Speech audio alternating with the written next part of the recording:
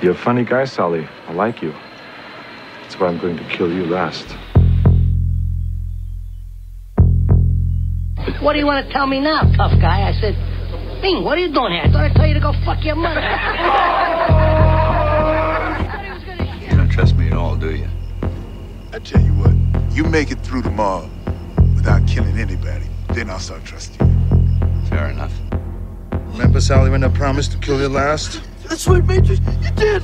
I lied. Okay. All right, this is Kill You Last. I'm Peter Garacci. I'm Alex Bashera.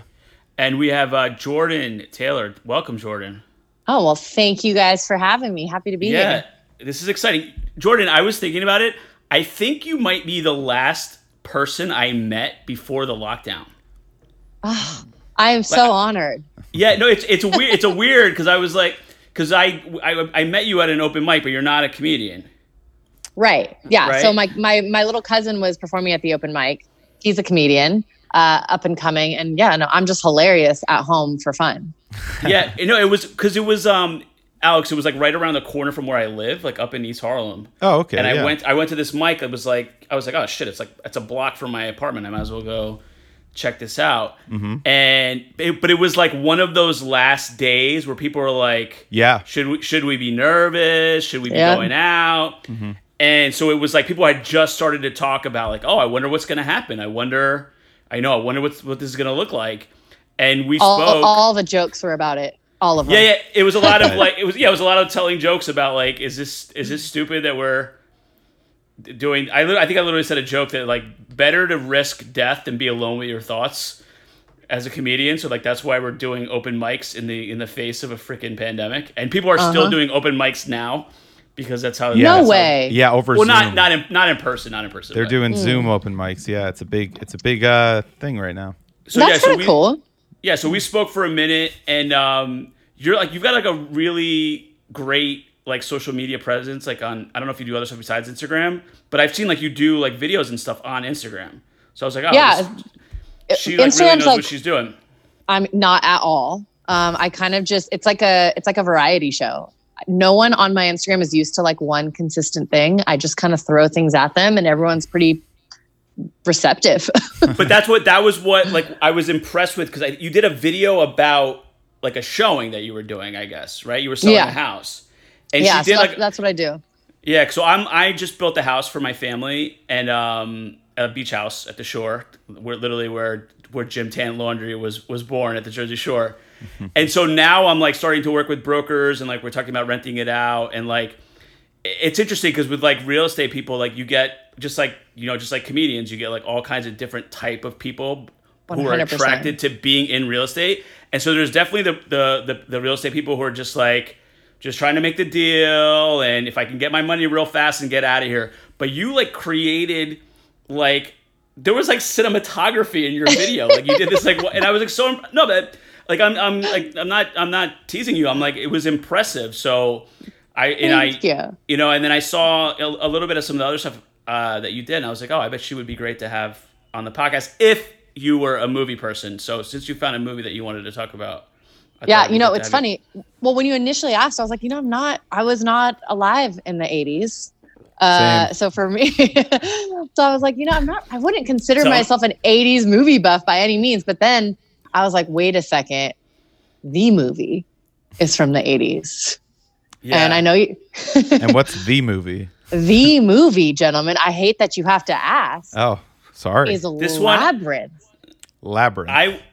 I've never heard of the movie before today. I watched it for the first time 3 hours ago. Oh, you did watch it? Yeah, of course. Jordan, I want to like you. I want to like you as a person, and I want to think good thoughts about you. But you're gonna have to sell me. You're gonna have to sell me on this movie because this movie has pieces that I like. I love David Bowie. Okay, great. I love the Muppets. Great, you're a Jim Henson fan. I love 80s movies. I love a little bit of fantasy, but that's it. So now you gotta sell me on Labyrinth. So then that's everything this movie is. Yeah, guys. I know. Those are a lot of the elements. Something is like. You know what? I this is like a nostalgic movie for me. So this is like one of those movies we would go up. My grandpa has this like huge property up in the mountains of California, and me and my 12 cousins would get together. And I don't know how or why it was this movie, but this was like every time we were all in the same house, Labyrinth was on. Really? Every time. I could not tell you why, but it's just stuck with me forever. So how old were you the first time you saw this movie, though? Just I was probably like 6. Okay. All and, right. and that's terrified. Perfect, And so terrified, though. I could see that. I could see it being scary. I mean, it was there were some spooky moments. I was upset. I'm 28. I just saw it. There's a few. I was like, is this demonic? Are they trying to like some parts of it? There was some stuff where I was like, why is Jordan into like ritual abuse of children? And, and date rape. Yeah, It's like it didn't age well. In hindsight, it starts with like David Bowie's Drag Race. Like for some reason he's like, this is like the drag queen phase of David Bowie's career. Yeah, his like stringy mullet. And Jennifer Connelly, she's the star of the movie. She's a young girl in this movie, but she was a child actress. Goes on to be a very successful, like very well respected actress. Absolutely. Yeah. She's in this movie, and she's she's like 16. And she's a pretty 16-year-old. Yeah. Whoa! Watch it. No, I'm just saying, like that's a fact. That's how she was casted. They were looking for a pretty 16-year-old. Right. Yeah, right, that's like you don't just fall into a movie. You don't just fall into starring a movie when you're literally one of the only 2 live action people in the whole movie. Right. Right. Initially, I read she was initially going to be the only live action. They were going to make the Jareth a puppet as well. Yeah. Wow. So why don't you explain a little bit about the plot for the people listening, and then kind of things that stand out to you and why you really love it.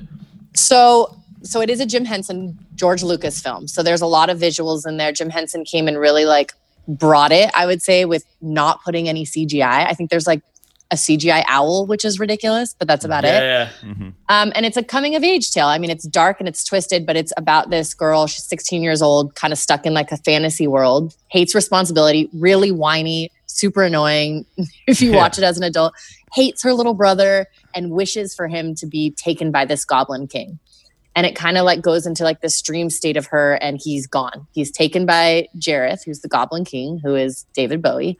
And she has to go on this like journey through this labyrinth to find him and save him, and through it all learns about friendship and about maybe her brother isn't the spawn of Satan, and kind of finds herself. And you all and it's just a crazy Muppet music video throughout the entire thing. That's true. And at a certain point she's in the orgy scene from Eyes Wide Shut. Did you guys notice that part? Like exactly. I was like, wait, what's happening right now? It's so wrong, but it's so right also. You left one big detail out. So David Bowie is like the main villain, right, of this movie. And he's like this. All right. So I'm going to ask Jordan, since she's seen it more than both of us. What is your opinion of why is David Bowie doing what he's doing in this movie? And is there an ulterior, gross motive that I think think is So yes. Yes, but right? Okay. 10-year-old me was just like, oh, okay, cool. He's just the bad guy. He's the bad guy. Save her brother from the bad guy. Right. You don't see that he's wearing spandex pants and his junk is fully exposed. His junk is out. And let's say, he's got a decent piece. He's got a decent piece. And it's showing. It's on display. Yeah. I blocked that part out. I didn't even process that until you just said it right now. I didn't even know. Like, I think I literally was like not able to process that as an adult. You're pure of heart, Peter. That's why. Yeah. No, I'm like, the older I get. I was staring at his hog. The older I get, the more I like just worry about kids. Like, I don't have any kids, but I have nephews. And I've always been like the oldest. I was the oldest brother. I was the oldest cousin and everything. And so I've always been like protective of kids. And the older I get, the more movies where kids are in peril freak me out. Yeah. Like it's not an enjoyable experience for me to fantasize about children in trauma. Like it's not. Yeah, no, this movie makes no sense as an adult. Like, I think the only reason I can still watch it is because it like reverts back to childhood, and I can be like, oh, I'm a kid watching this again. But no, I watched it. I broke it up between last night and today, and I was like, oh shit. Yeah. This isn't good. What like one of the fun things about doing this podcast has been going back and like revisiting. There's something pure about going back and seeing those movies from when you were a child, as opposed to seeing something brand new now. Right. And I think my bias. I realized this today. I think my bias is that I was like forever a 12-year-old. So this, like, you know, when I was like 6, I was watching Rocky 4. Right. And Rambo 2. So this was like, and I even like now, like I like Pixar movies, but I like the Pixar movies that like a 12-year-old would like. Do you know what I mean? I love like Ratatouille and The Incredibles. And I actually showed my 3-year-old nephew Incredibles 2.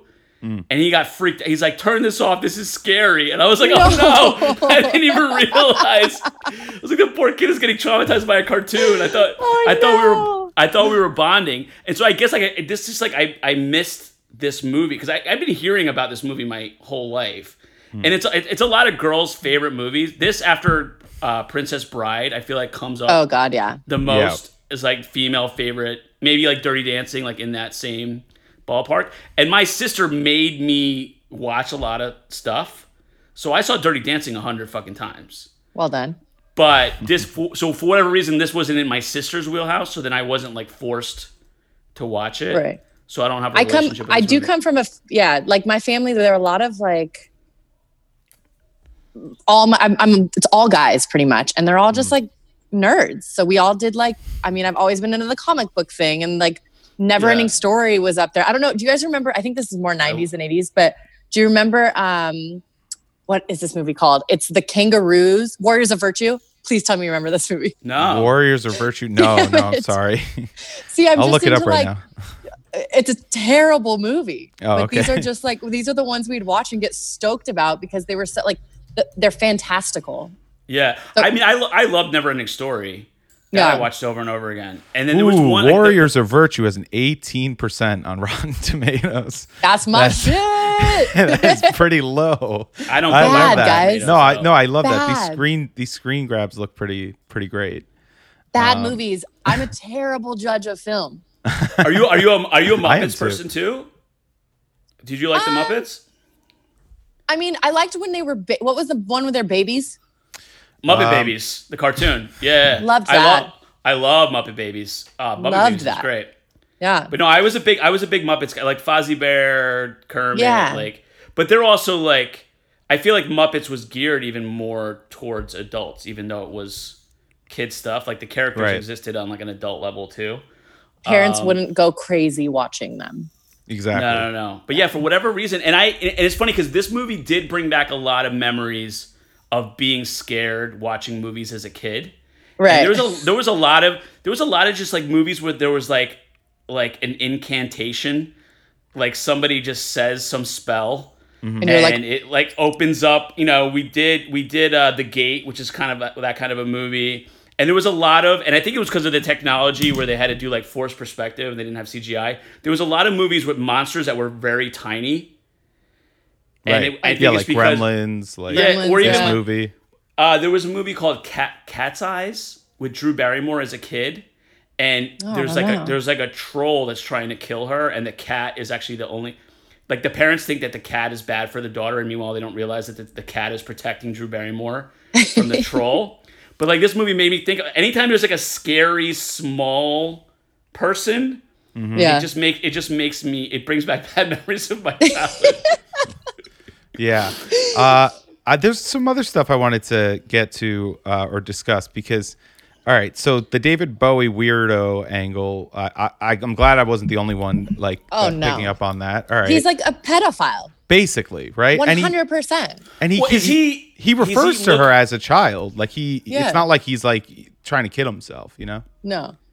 So I mean, that word pedophile gets thrown around nowadays. Like 16-year-old. Does it? Guys, like, if it's like he's 40, Peter. Yeah, what are you talking about? I mean, There's no rationalizing this. The masquerade, come on, there's no way around that.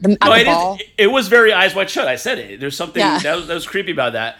But it's like he's looking for like a queen, and he's grooming her, but she's not. Ugh. She's young. There was no petting. Awful. There was no petting. Don't ever say grooming. That is so gross. That's what they call it. Yeah, the pedophiles.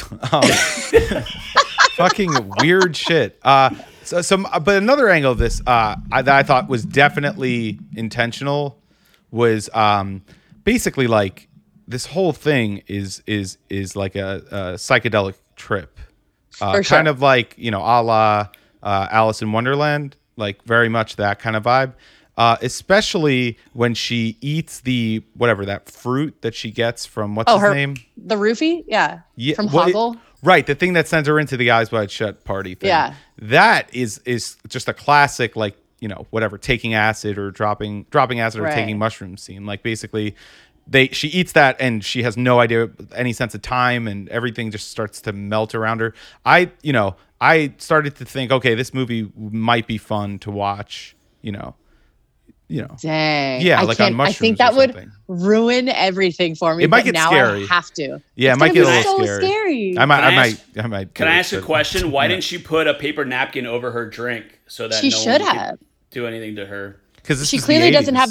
She doesn't have the nail polish that changes colors when something is not to be eaten or drank. They make that, guys. That's a real thing. That is how in danger us females are.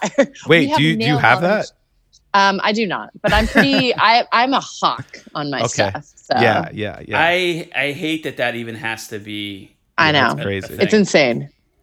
It's awful. It's absolutely insane. But I feel like right now, the predators are probably pissed.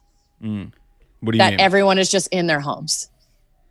And safe. Right. Yeah. But it's funny though, because I go out a lot. Like I am not staying in my apartment, so I go for bike rides. Sure. Oh, I know. Dang it. I took a walk today in Central Park, and I live in East Harlem, and dudes are spitting game right now, and it's hilarious. Black guys. No. Girls are wearing masks. Yeah. Everyone just has like a panicked energy. Yeah. Like no one wants to get too close. No. And dudes are like, yo, baby, what's up? Where you going? Oh, where you going so fast? God. And I'm like, I was like, do work. You know what I mean? Like, what are you gonna do? Like, people. The game never ends. That's what they do. Some guys are just always on. You know what I mean? Like, that's hilarious. I thought about this yesterday, and so like you know how they like women say the whole thing is that women not smiling at strange men in New York, right? It's like a green light. So I get a lot of smiles. And it's a weird thing, but like if I'm on a sidewalk and I'm just like passing a girl, she smiles at me and I smile at her. And I think I hope that means like she senses that I'm like a good dude and I'm not gonna.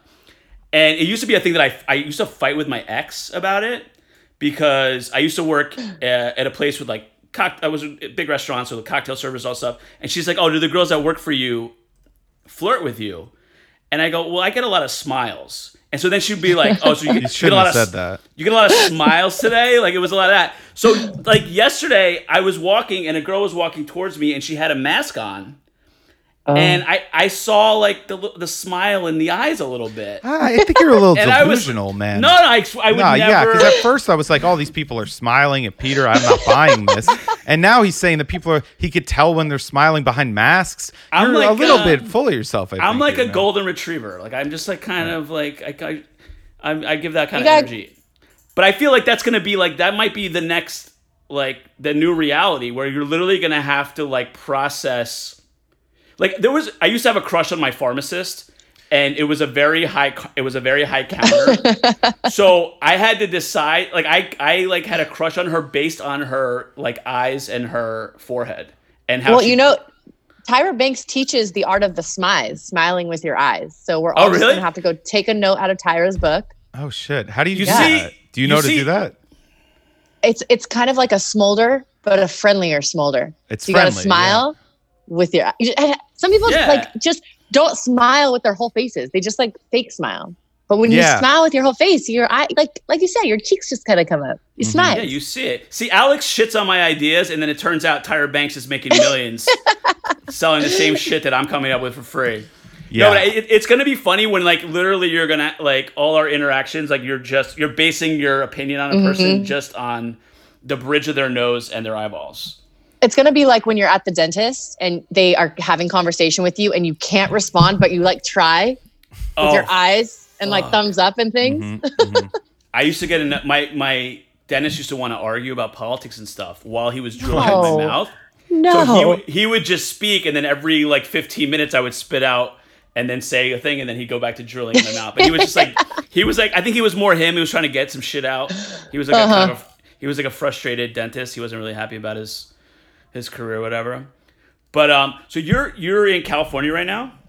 I am, yeah. So by chance I ended up here 60 days ago, give or take. I was here for a charity event that got canceled, and then was like, screw it, I'll just bunker down with my parents and forget how to cook or clean for the duration of this. Nice. Yeah. What part of California? So they live in Riverside, which I don't expect anyone to know, but it's like an hour. Oh, if you've ever heard of Riverside, motherfucker. It's usually before like techno songs. Yeah. What is that? Is that from your town? I have no idea, but we claim it. That would be so funny. If you guys had your own style of techno that was like born in Riverside, California. Yeah, there's literally nothing significant about Riverside except for the fact that Breaking Bad was supposed to be shot here, or it was based on Riverside. Wait, so are you like we got east of Los Angeles? Are you inland from LA? Yeah, we're on the way to like Vegas. Because I heard that it was like based on kind of like the quiet desert part of Southern California. That's all me, baby. And that's where you grew up? That's right. Well, I kind of jumped around. So born in like Carson, California, right near Compton, and then moved to Albuquerque, New Mexico for a little bit, which is where Breaking Bad ended up. Yeah. I'm just following we have that a theme here. Yeah. I do. I've never I've never indulged in the methymphetamines, but okay. It's near. You should try it. Yeah, no. What the fuck? Maybe for lunch tomorrow. What? No, it's good. It's healthy. I heard. I don't know. Yeah, healthy dose of meth. Yeah. And then we moved to Riverside when I was in like third grade, and then LA. Of course, when I got older, I moved to LA for a little bit, and then Tokyo for 3 years, and then New York. Wow. Yeah. Tokyo is my number one place that I have not visited that I want to visit. I mean, probably going to be an odd place for a while after all of this, but it is magical. Yeah. I had a friend that lived there that I could have stayed with in college, and I never went, and I regret it to this day. Damn it. Yeah, why wouldn't you? Damn. I don't know. It was weird, and I was like I traveled a lot. I just didn't get to Asia, but I would have loved to go to Tokyo. Tokyo, especially if you're looking at Asia as a place to visit, Tokyo is so expensive for like. Yeah. Had I not been working out there, it wasn't really a trip I would have been able to take in my younger years. So. Well, that's why like being able to stay for like with traveling, it's the getting from place to place and where you're going to stay are the two biggest expenses. Right. So like having a free place to stay, I really blew it. Man. But whatevs. What are you going to do? But So what do you? So you haven't seen Pandemic New York? I haven't, and I don't plan on it either. Like really? My lease is up June 1. Oh, good for you. That works. I know. Yeah. It's perfect. Well, it sucks because I'm here and I have all my stuff. So I'm flying in on the 18th, packing up, sending like what's important to me to storage, and coming right back to California. No, that's smart. So you're going to relocate for good? Not for good. No, there's no way I can say bye to New York yet. But I just heard that there's going to be another flare up in fall. That's what people are saying. But yeah, for sure. I mean, I think it works. Like I would not I'm in a situation where I'm living in Jersey right now with my mom, but my apartment in New York, my lease isn't up till end of October.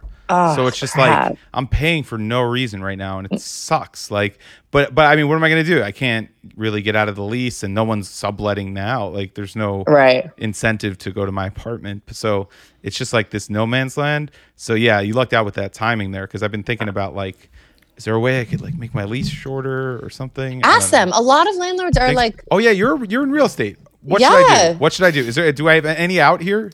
You do. I mean, there's a lot of wiggle room right now. So I would ask, I mean, they're going to be, so I don't know if you guys have heard of. This is so helpful for anyone listening too, by the way. So thank you so much. All right. Of course. Continue. Okay. So first of all, there is a masterclass that a few friends of mine have taken, and it's called, I think it's called like hostage negotiation. Oh, whoa. And it's this, it's a hostage negotiator, and he just kind of gives you skills for negotiating literally anything. So he actually talks about like how to negotiate like with a landlord or whatever it is. And so full disclosure, I have not watched it or I've not taken the class yet, but a girlfriend of mine kind of told me about it. And she's like, no, you just go in and you really make it seem like your problem is going to be huge. Okay. And yeah. You get their expectation all the way up here. I could do that. And, yeah. Yeah. There's a fire that happened in your apartment. Right. And then you kind of like bring it down and just be very like, I know this is so much to ask of you, but this, and that. And she ended up getting her rent cut in half. What? She didn't in half. Come on. For 2 months. I mean, we'll see what happens after that. But because she was just like very sincere about it and everything. All right. Well, very sincere. Go ahead. This is going to sound probably bad, but is she like super attractive or something? Like, what is the catch here? Like, I'm not 100%. Yes, but all right. This was on the phone, and she's never met her landlord. She's never met her landlord. Whoa. I don't think. Okay, all right. So I'm in a unique situation because I rent my apartment in New York City, but I'm also like my parents are landlords, and so I manage. I manage one 4-family for them, and then my dad just inherited another 4-family. And epic. I didn't know any of this. Yeah, but none of the tenants can pay rent right now. So 3 of the 8 tenants can pay rent right now. And everybody, like, it's funny because I'm an ideal tenant because my whole life I was like dealing with being on the landlord side. Not to do to be an asshole. So I don't want to be a scumbag on either side. Like, I don't want to be a shitty landlord and I don't want to be a shitty tenant. So it's easy for like the landlord, like, as a society, we like, how many like times are landlords like villains in stuff? But like these are people that are, most of them are not sitting on piles of cash. The rent pays the bills. So what's interesting is that, you pay bills quarterly. So February is when you pay bills. And then March is when the shit hit the fan with this. Now May is the next quarter. So but are landlords not getting a break from any of this either? There hasn't been, nothing has been really finalized. So there is forbearance on mortgages. But all that means is you get 90 days, but then on the 91st day, you got to come up with 3 months worth of mortgage. So it's not really a break. That's not a break. It's just deferring it, right? It's more of it's ridiculous when you think about it. Because if I didn't have the money for 90 days, how am I going to come up with a huge lump sum? It doesn't make sense. On the 91st day. Yeah, that literally makes no sense. It doesn't help. But there's going to have to be, and I mean, my parents are like, they're freaking out about it. I'm like, listen, Mom, it's not like you personally are in this situation and you got to go explain to the bank. Like, listen, I had some hard times. It's like literally the entire world. That's why that's what I thought. That's why I was thinking it was hopeless. Like, it's going to be because it's going to be interesting because like I almost think like, I mean, today is what is it? May 1st, because we're told that and we all agree that today is May 1st. If once the shutdown ended, we all collectively go, let's just call this March 15th. That'd be great. And we just start over. Like, what would be the harm? Like, we literally, if everyone collectively did it, it would be the seasons would change. Say we all went into if we went into a 90-day coma. It's like when you watch Alien. Like, they don't age when they're in the fucking in the capsules because the whole point is to slow down aging when they're going like traveling for 50 years. So if we collectively were like, all right, let's just wash our hands of the last 90 days and just start over. Like, what would be? I mean, obviously that's like a little bit pie in the sky, but it's going to be interesting because once the world starts moving again. people are not. Things are not just going to be great right away. Do you know what I mean? It's going to be a mess. It's going to be a mess for a while. Yeah. And I was in the restaurant business for a long time. A lot of my friends are in the restaurant business. Same.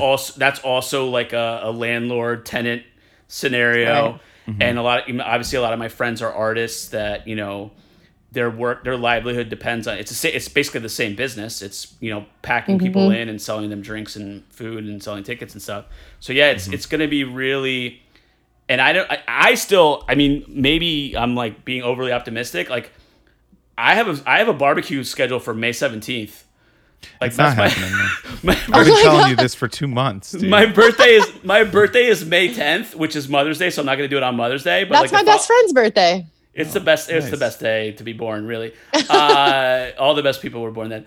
But no, it's like I'm like May 17th. People are going to want to get out of the house. People are going to want to grill. Like I don't know. We're getting antsy. I don't know, man. You'll have some of the hoax believers there. Yeah.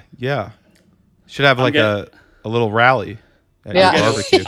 I'm getting more and more hoaxy all the time.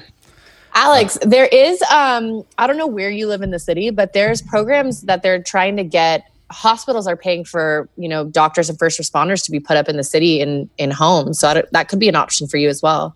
What do you mean? So, obviously I'm not someone that works at a hospital or a first responder. Yeah, but to offer your space. Oh, that would be awesome. All right, I'll look into that. That makes sense. Yeah, and I'll see what I can dig up as well for you because there are options for sure. Okay, yeah, I actually live right by a hospital, so maybe that is. Yeah, you live in Lenox Hill, down the street, basically down the street from Cedars-Sinai. Oh, see, that could be perfect. Yeah, shit. It's completely empty. I mean, all right, I gotta figure it out. You gotta be strategic. Well, so Jordan, for me, like, what do you? Are people buying and selling right now, or what are people doing? So we definitely had that like moment of standstill. Mm-hmm. And I would say maybe 2 weeks ago, there's going to be opportunists in these situations always. And I welcome them with open arms. So I'm also an opportunist in the sense, but it's the rates have never been lower. Right. Yeah. Right. They're going to start picking up some people are like are hoping that it's going to go to a complete crash, but that's a gamble in itself. Like rates are super low. So we have a lot of people buying. We have a lot of people selling out of Manhattan because they're just like, I'm not going to do this again. I don't know what's going to happen. Put me in Connecticut, put me in Miami, put me in LA. Right. And thankfully I'm part of a network with what I do where I can sell kind of nationwide and I can facilitate those moves all across the country. So business has been good. Yeah. A lot of relocation as well. Like just temporary relocation has been picking up as well. Mm-hmm. Yeah, so my situation, like we had a lot at the Jersey Shore. We had a house at the Jersey Shore that got ruined in Hurricane Sandy.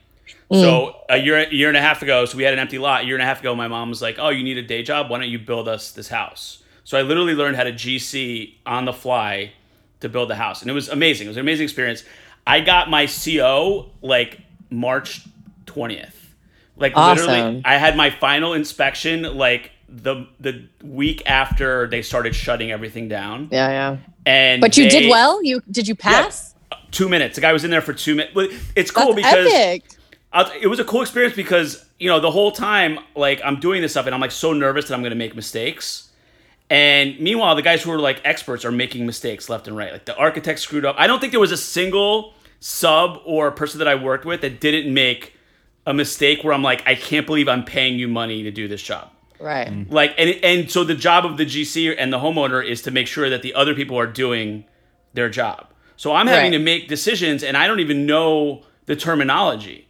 Like people are asking me like, the electrician's like, where do you want the disconnects? I was like, I don't know what the disconnects are, but guess what? Now I know what disconnects are. They power the AC compressors and you have to put them in a certain place where you're going to put the AC compressors. But it was a cool experience. And I had one inspector. He's like, "Oh, are you a contractor down here?" And he goes, "Oh no." That's when you say yes. No, I said yes, I'm a comedian in New York City. He goes, "Oh no shit." He's like, I love comedy. And then he goes, he goes, you wouldn't believe how many of the builders down here don't know how to do this stuff. Like, so the builders are fucking up left and right. So the building inspector, by the time I got to my final inspection, he had been there for like 6 or 7 inspections. So he could see like the work that I was doing. Like he could see that I wasn't bullshitting and that I wasn't fucking around. So he came that day. He was in the house for like 5 minutes. He's like, looks great. Congratulations. And he goes, I canceled all my other inspections, but when I saw your name on the sheet, so I got my CO like literally the last possible moment. Like they shut the construction office, like everything is shut down. So the thing we're doing now is trying to like rent. It's it's at the beach. Like now would be we would be getting Send people in me there. Footage, Peter. Send me footage. He's got some good footage actually. Yeah, it's a beautiful house. I will say that. I make fun of Peter a lot, but you built a very, very beautiful house. The mistake I made was not like turning it into like a show where I was like doing like 5-minute YouTube videos of like every step of the way. I want. So that's what my question is. I want to do this again now. So the town we're in, it was already like in comparison to the other towns, the prices were a lot lower, and you're you're basically surrounded by. It'd be like if you wanted to invest like like on 97th Street on the east side. It's like that like at 86 you're gonna pay $5 million, but you might be able to get something for $1 million. But you're literally 8 blocks. You know what I mean? Like it's only a matter of time before the money comes that way, and you can see it. Like, I remember when back in the day when I crossed 96, you're like, oh shit! Like there was like a lady in a wheelchair in the middle of Lexington with a baby at 3:00 in the morning. I was like, where the fuck am I? Now it's all like now it's all luxury buildings going up there because that's the way real estate works. So it's kind of you're ahead of the curve. So it's a similar scenario where it's like there's $1 million houses all around us. And then there's $500,000 and $600,000 houses. So people are looking for deals there. But I just don't know now. It's like, this is a beach town. Like they're literally...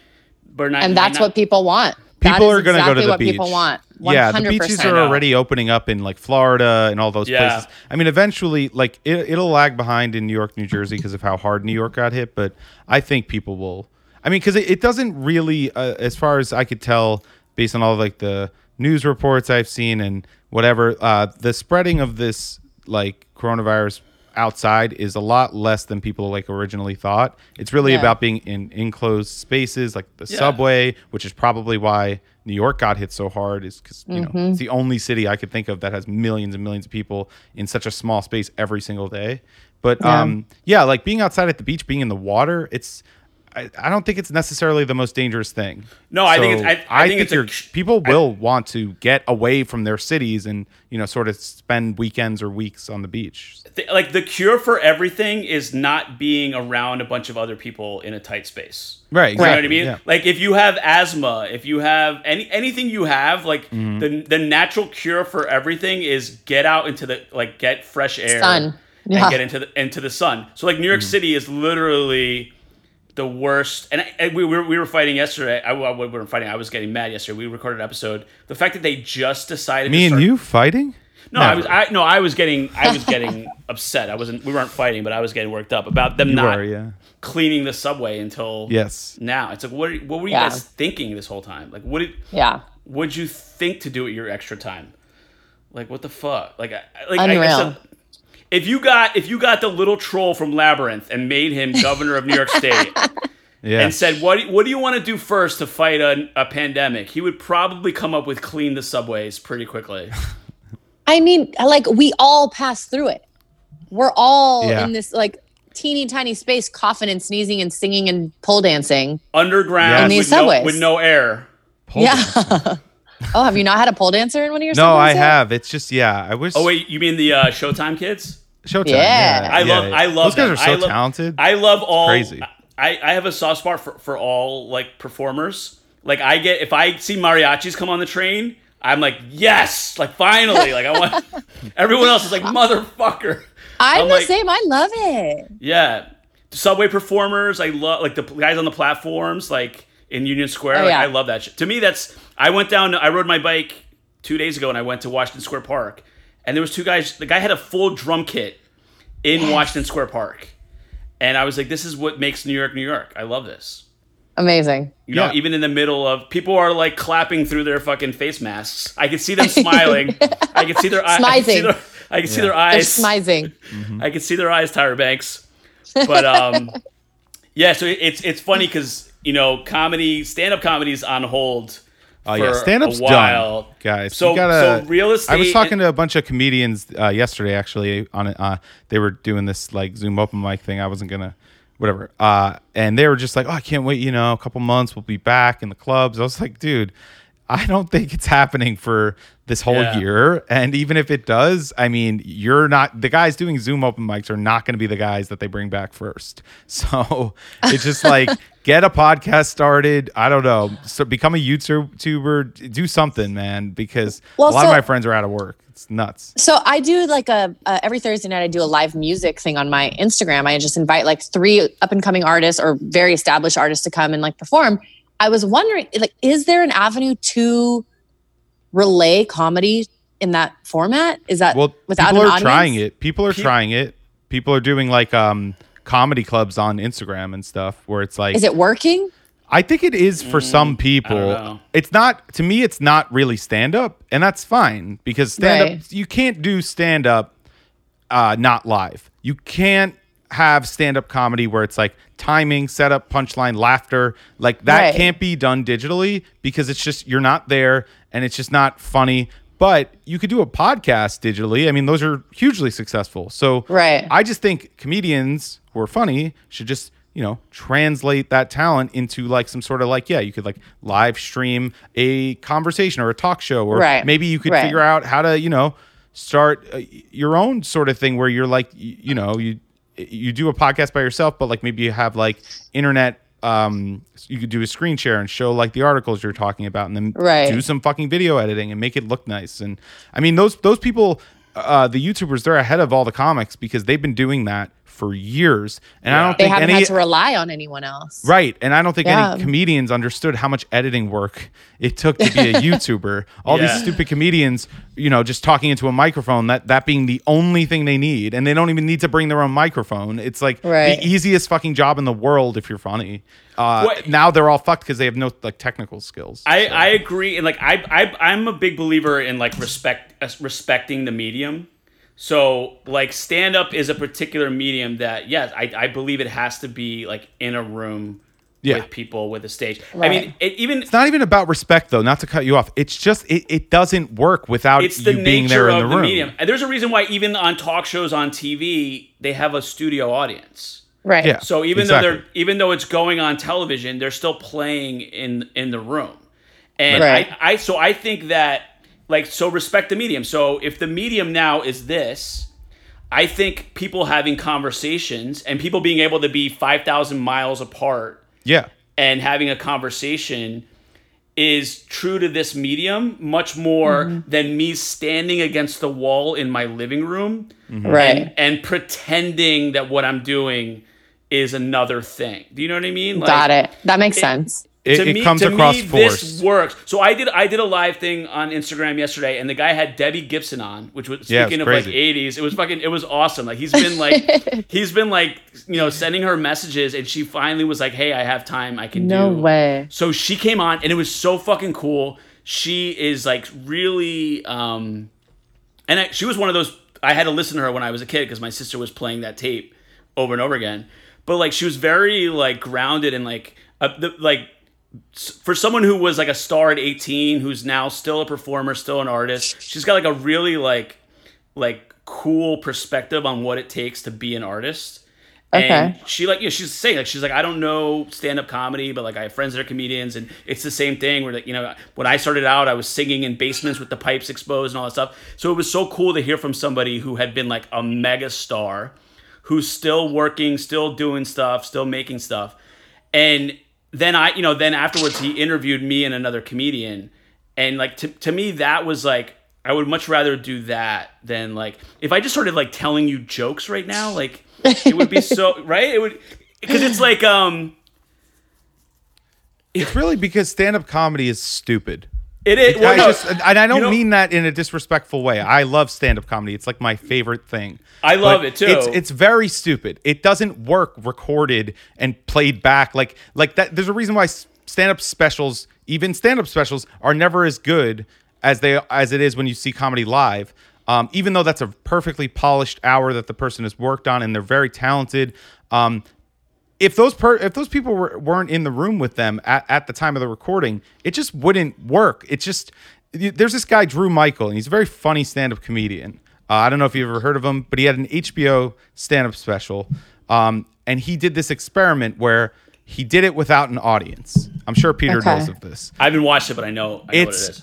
He's a really great comedian, and the jokes are very solid, but it's awful because there's no response. There's just gaps, and it's just set up punchline, perfectly polished jokes, and there's like kind of a backing track, but it's just taken very seriously, and it's not stupid enough. My point is that stand-up is like you see other people laughing, you laugh because some guy just said the N-word or something he wasn't supposed to say. And I'm serious. I mean, it's that feeling like that feeling of like, is he going to flop right now? Right. And that's why I like going to like some of these more amateur like open mics because you get more of that feeling of shit. Oh, sure you do. Oh Alex, shit, the ship is sinking. Dude, Alex, we're in a coffee shop behind a dive bar in East Harlem, and she's watching the open mic. And I was like, why are you? I was like, do you live in the neighborhood? She goes, no, I live across town. I was like, you crossed? I don't cross. I wouldn't cross the park for a business opportunity. I gotta be honest. I haven't been to an open mic in a year. I think I genuinely love like watching comedy. I think it's fascinating, and it's so brave of you guys getting up there. So it's like for me, I'm like, this is great because you're either gonna succeed or you're gonna fail, and either way, I am so entertained. But the people in the room are part of the experience. That's part of the experience. Yes, and that's why it has to be. It's such a human thing, though. It's like whether you're going to church or going to a PTA meeting, like going to a Broadway play. Like I really find it hard to believe that we're just going to stop congregating in groups and doing stuff. Like I don't buy it. I think we will come back to it, but it's just it's going to be a long time in relative terms, meaning that especially in New York City, these comedy clubs don't have more than 2 or 3 months like rent saved up. Like every other, they can't, every other business, Right. But like comedy clubs especially, like we know these owners. Come on. They are not good at managing money. I mean, I know personally a bunch of them and some of them are great people, but I mean the idea that they could stay open for 6-12 months of, limited capacity or no capacity, I don't see how that happens. I know with restaurants, basically, unless the restaurant is packed, unless you're doing 2.5 turns a night, and selling drinks, you're barely making it. It's the overhead is astronomical. Restaurant business is a terrible business for that reason. But it's like a romantic thing in New York City. It's like I'm gonna miss it so much. I know. It's just quickly though, like the doing stand up in this kind of a setting.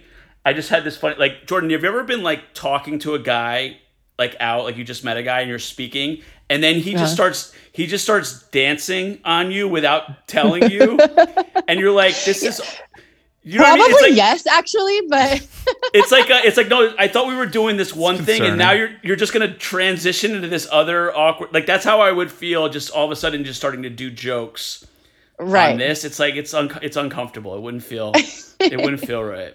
But doing like I feel like this medium is gonna evolve. Doing absolutely. Stuff through video and everything is gonna. Well, even just seeing, like, watching these podcasts on YouTube has been fascinating. Also, like, I have a couple comedian friends that are doing it so well, and it's like, it's what I would choose to do with my time, to watch or to listen to with my time now. Is like, it's comedy. It's comedy and and I belly laugh on some of these. Oh yeah. Yeah, there's some really funny fucking podcasts out there. I mean, it's definitely different than stand-up, but no, this one's not funny. Yeah, this one's... it's because you guys have... We don't try you haven't to be gotten funny. me yet. We don't try to be funny. We're not trying... Well, sometimes it's informative. It's more of a informative podcast. Conversation. But I will, just to bring it back to the movie, just to put a bow on this, I know how crazy this movie is and how just like how absurd it is, and I probably would have never watched it without doing this podcast. But I have to say, I did enjoy watching this movie just for the sheer absurdity and some of the shots that were just insane. The music wasn't bad. It was enjoyable. I don't know, Peter. I didn't really get a sense of what you thought of the movie. I'm not saying I was like, that it's my favorite movie of all time or anything. You guys will never watch it again, but now you can say that you have. Yeah, I was trying. I was really trying, and then I'll tell you what, I got really happy when the Shaggy dog appeared. Ambrosius? Yeah, I love a Shaggy dog, and I feel like anytime a Shaggy dog shows up in a movie, like everything's gonna be okay. But then it was the Eyes Wide Shut scene, and I was like, wait a minute. Like, so now you rolled me in. Now I'm in, right? Now you got me. You're pulling on my heartstrings. And now you got me. That was the plan all along. And now you got me worried about Jennifer Connelly all over again. And I'm like, son of a bitch. That's how these pedophiles work. They bring you in with the dogs. Yeah, they do. They always have dogs. Puppies in a van. Yeah. Yep. Or like pedophiles love dogs. That's chocolates. What we're saying. Yeah. Mm-hmm. Baseball cards. So we got you, Peter. Yeah. Done. Mission accomplished. Yes. Peter. I'm on team Corey Feldman. I'm just like looking out. I'm like wondering what does that mean? Oh, I haven't watched that yet. I haven't. Oh, is that that documentary thing he did? Yeah. Yeah. I haven't, but I wonder. It worries me a lot. Yeah. Well, if you got to the end of the movie, it ends up being a feminist film. She realizes she doesn't need them. She don't need no man. She fights with her own power. She don't need no man. No. Not no hybrid female man.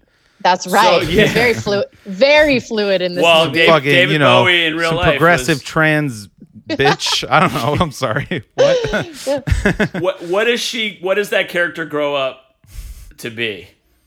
Which one? David Bowie? Jennifer Connelly's character. Sarah, she should never have a child based on how much she hated her brother. Yeah. It's an odd impulse to have, to hate. Especially at that age. It's one thing if you're like 4 and you hate the new baby. Yeah. But if you're sick, like usually the 16-year-old is like taking care of the baby. Right. That's a weird dynamic. Oh, no. So she shouldn't have children. That's true. She should not, but she's definitely going to be an actress, clearly. And and her name is Jennifer Connelly. She just changed her name. It's actually a true story. Oh, okay. That's her. Wow. I didn't know that. She grows up to get an Oscar and then kind of weirdly disappears for a while and then pops up. Where has she been, man? There's something that happens to actresses. Like they... What does that mean? No, they like. It sounds like you're about to do something to them. No, even the great ones, like there's like long stretches. Like there's so many women. Like I go back and I look at like older movies, and I'm like, oh, this woman won an Oscar, and then she wasn't in anything for a long time. And so like that probably is though.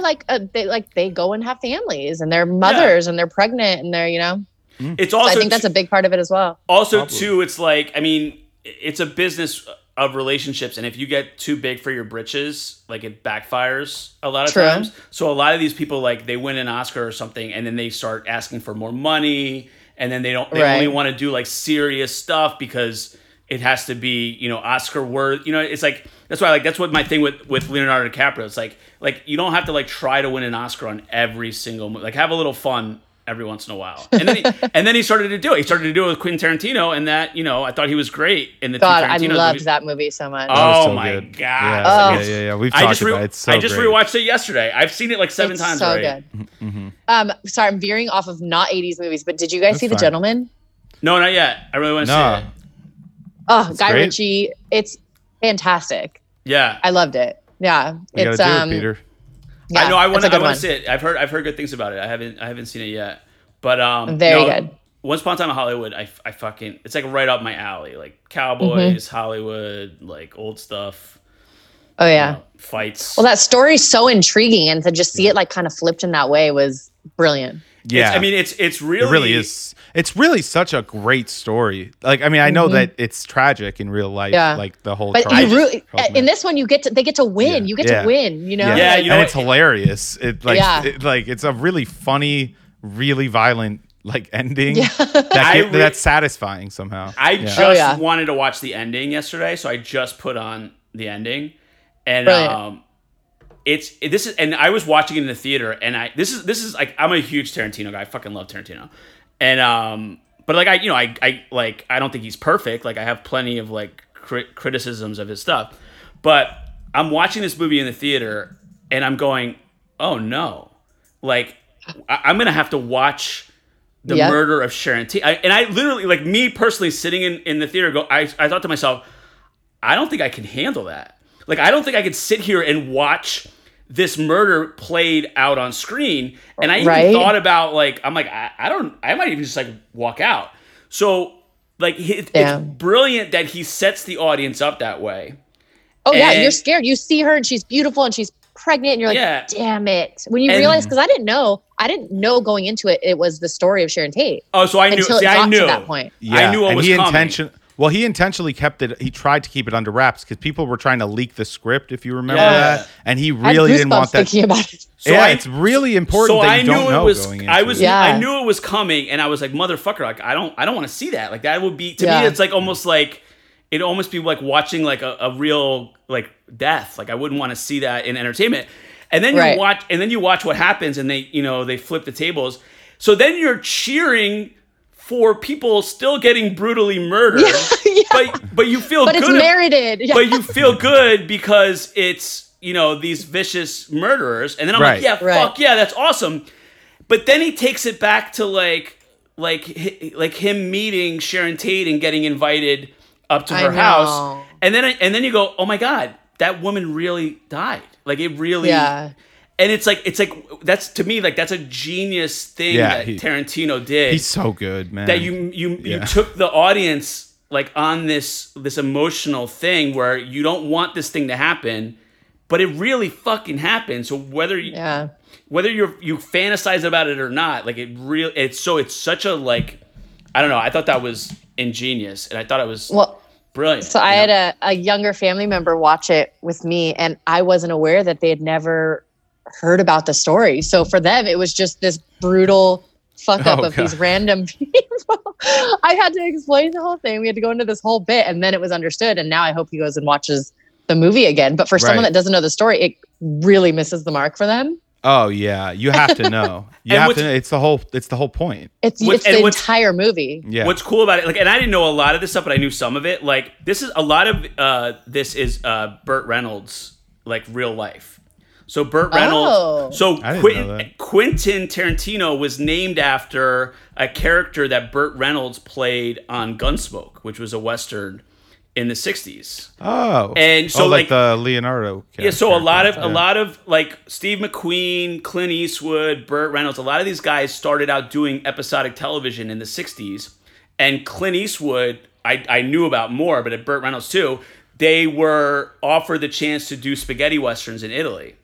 And like Clint Eastwood became an overnight star. He was on TV for like 6 years as like the third lead or the fourth lead. He does A Fistful of Dollars in Italy. It's supposed to be this like little low budget shit movie, turns into an international hit, and that's what makes Clint Eastwood.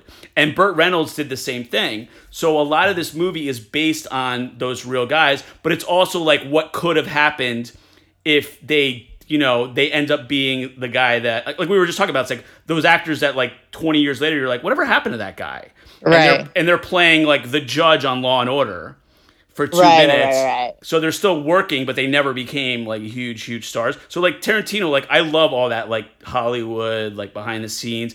And at the same time that's happening, the real Charles Manson is like trying to get a record deal and hanging out hanging out with the Beach Boys and hanging out at an old movie, like that was a film location, the Spawn Ranch. Right. They film westerns, and that's where Charles Manson.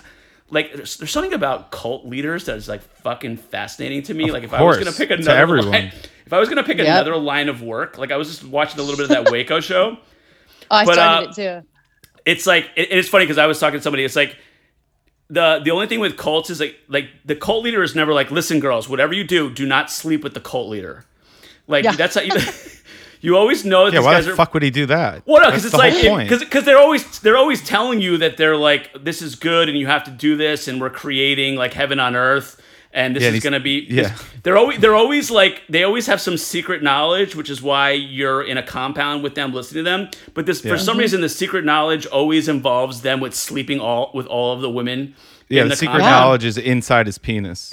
So, like that's how you know. Like, I was like, if anyone ever wants you to join a cult, like. If they say, listen, in this cult we don't sleep with all the female members, then you're like, maybe this guy is a good guy. Maybe he's not a scumbag. Yeah. But because all that's good advice. Has there ever been a female cult leader? Good question. I wonder. I don't think so. Depends on what you consider. So I majored in religion, so I used to know a lot of this stuff. There were a lot of movements like turn of the century. A lot of them actually out of New York State. Like Mormonism started out of New York State. A lot of these. So there was, depending on whether you consider Christian Scientist a cult, which a lot of people do, like that. There was a woman that started. She wrote a book and she became Mary Baker Eddy was her name. So she was like the guru of Christian Scientists. And there was also a lot of a lot of like psychic mediums and that kind of stuff going on. Okay, so that was all women. So they would have like a circle of influence where they would literally, like you've seen like in the movie where someone comes and sits at the table with them and they hold their hands and are like, I see your dead husband and he's happy that you're doing okay. Like there was a bunch of women doing and then that. They would have to sleep with her because she's the cult leader. It was a lot of older women. It was not. It was not like this was like 50, 60-year-old women. It wasn't like. I'll tell you what. If right now like a hot 24-year-old chick started a cult, I don't think she would have any trouble whatsoever. Oh yeah, I think it's coming. I was gonna say Twitch girls, Twitch gamer streaming girls. I mean, what is they have men donating thousands of dollars. What is it's OnlyFans? Wild. Have you seen it? Wow, OnlyFans is porn, but Twitch is even weirder because they're not doing porn. They're just like talking to the guys. Oh, cool. Signing up.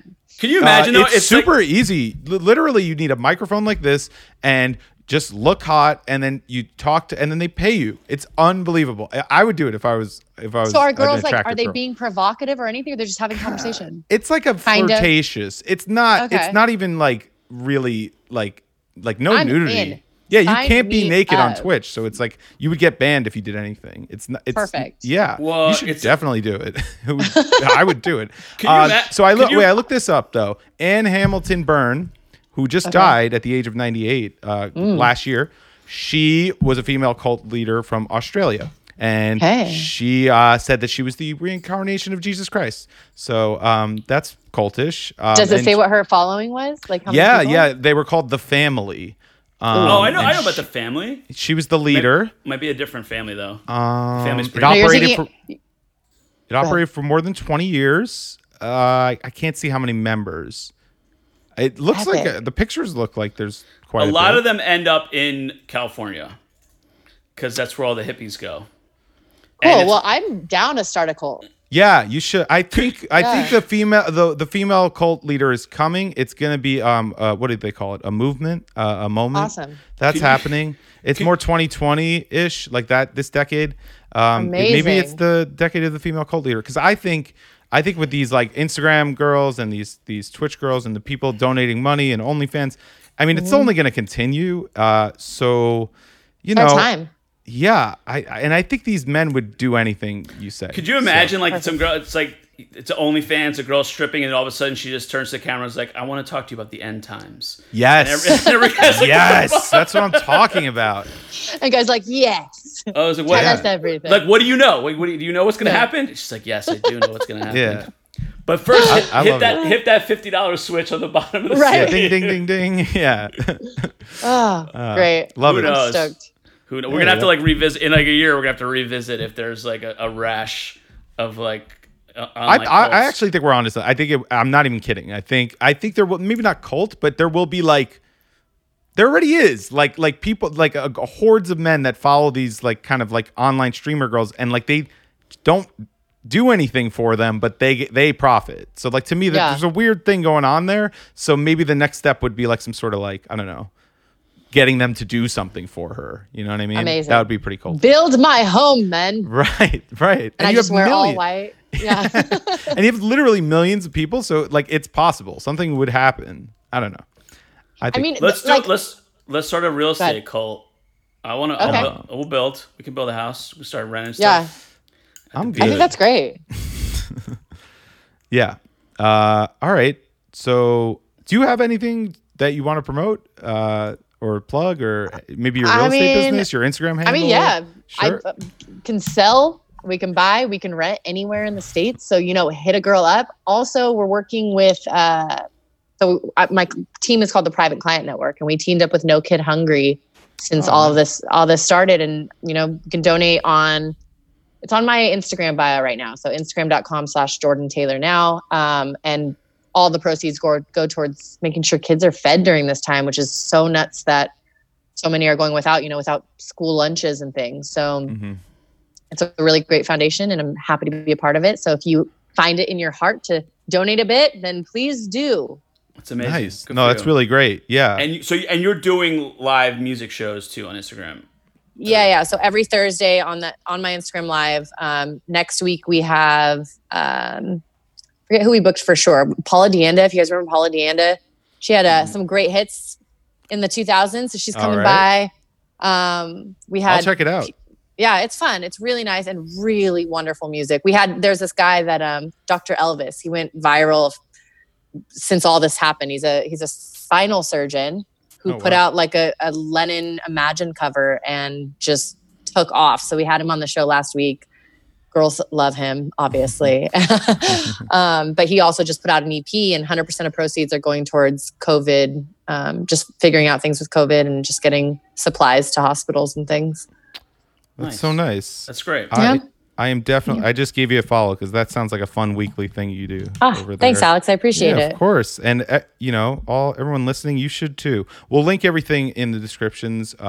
Check us out on YouTube. By the way, we're up on YouTube now, or Spotify, or iTunes, whatever you want. And I don't know. I don't really have much else to promote since we're not doing stand up anymore.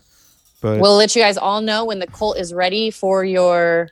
Yes. For you to sacrifice your life to. Yes. And I'll hook you up with the audio equipment. We'll figure that out. Peter Palooza 2020 is May 17th. You're going to be sitting in a park by yourself. It's right across from Jefferson Park in East Harlem. If you're listening to this, you're invited. If you want to bring... If you're listening to this, you're opening yourself up there. Tell me, let me, I just need a head count because my dad has his guy make Italian sausage. So my dad has to know how many pounds of sausage to get. Wait. Oh, I fly in the 18th. I'm pissed. Oh, man. Well, listen, COVID may save your ass because we may have to reschedule to May 31st if depending on how much time we have. But we'll see. No, literally, my dad, like in years past, would be like, how many? Last year was amazing. To be honest with you, the food was really good. He ordered like 50 pounds of Italian sausage from his guy, but there was nothing left at the end either. But no, I like a daytime party, and I like people getting together and being outside, like in barbecuing. It was really nice. That's what I'm saying. It's like I just can't imagine that we're not gonna do that. So I'm hopeful that we are, and I'm glad that we met at a random dive bar in East Harlem. That one open mic. I'm so happy about that. Right before the world came to an end. But thank you so much for doing this. Appreciate you coming on. And, thank you guys. Thanks for putting yourself through the labyrinth. I enjoyed it. Yeah. Thank you guys, and I appreciate being on. It was fun. Yeah, it's a great pass of an hour and a half. So thank you. Yeah. All right, we'll see you next time. Bye guys. All right, guys. Adios. Bye.